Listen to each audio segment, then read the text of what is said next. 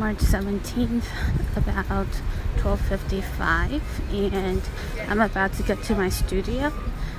And I just realized my class doesn't start till 1:30. I got it confused with 1 p.m. and I thought I was running late. So now I have 30 minutes to spare. The good thing is I am in Berkeley right now, and there's a bookstore I really like, so I think I'm gonna stop by quickly right before the session starts.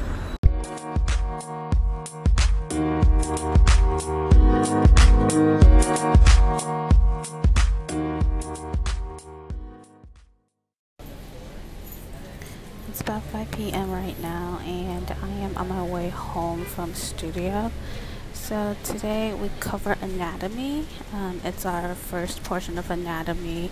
We went through the basic bone structure, of course, the name of the majority of the bones, as well as the importance of making sure the postures are aligned when we're actually teaching in class, and just getting a sense of an X-ray teacher vision to how the students are, performing in class and how their body is performing.